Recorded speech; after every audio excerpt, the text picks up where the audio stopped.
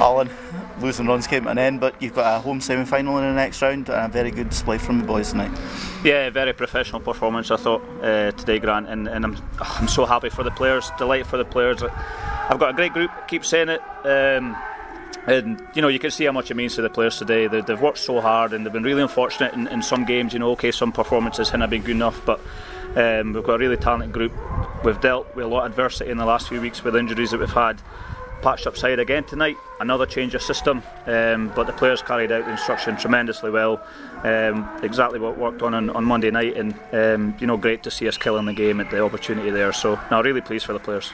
Gavin Elphinston's been a constant threat down the right hand side, and about a minute into second half he's created the opening goal for you. Yeah, second half he was outstanding, best player on the pitch, really direct, gave the full back a lot of trouble, deliveries into the box were causing a lot of problems.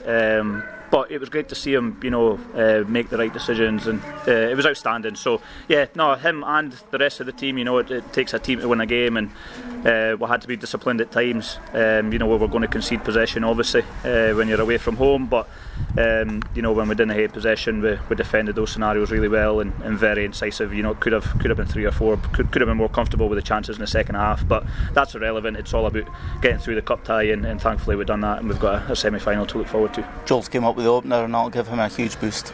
Yeah, and Joel's been playing well. You can see, you know, he's not had a lot of football the last couple of years. I think I've said that before with COVID, and he's had an injury. He's obviously got to adapt to what the Highland League is. He's got to adapt to new surroundings, new teammates. He's getting better week by week. Tremendous attitude, excellent person to have about football club, very positive. Yeah, and delighted for him. I thought Michael Dingana as well had a really positive second half. You know, set up Kai for the goal, and delighted for Kai, as I am with everyone else. So yeah, as I said, delighted with the team, delighted with the performance, and delighted that we're in the semi-final. Well, congratulations, you've scored tonight, and that's set up a semi-final meeting with Locos now. Yeah, good result today. I think we deserved it in the end, but no, happy to get into the next round of the, well, obviously it's a semi-final against Locos, and we've had 2 tough games against them in the last maybe 3 weeks, so it's good to get into the semi-final, and hopefully we can just kick on from there, start our season again, because we've had a poor run, we know that, and I think it's just a stepping stone to go into bigger things now.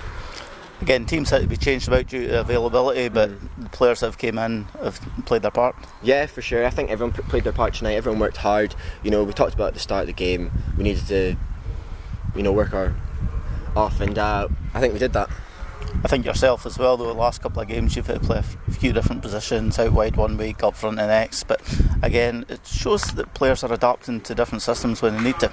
Yeah, no, I'm happy to play wherever, just as long as I'm in the team, you know, happy to play wherever the gaffer wants me to play, just as long as it helps the team out.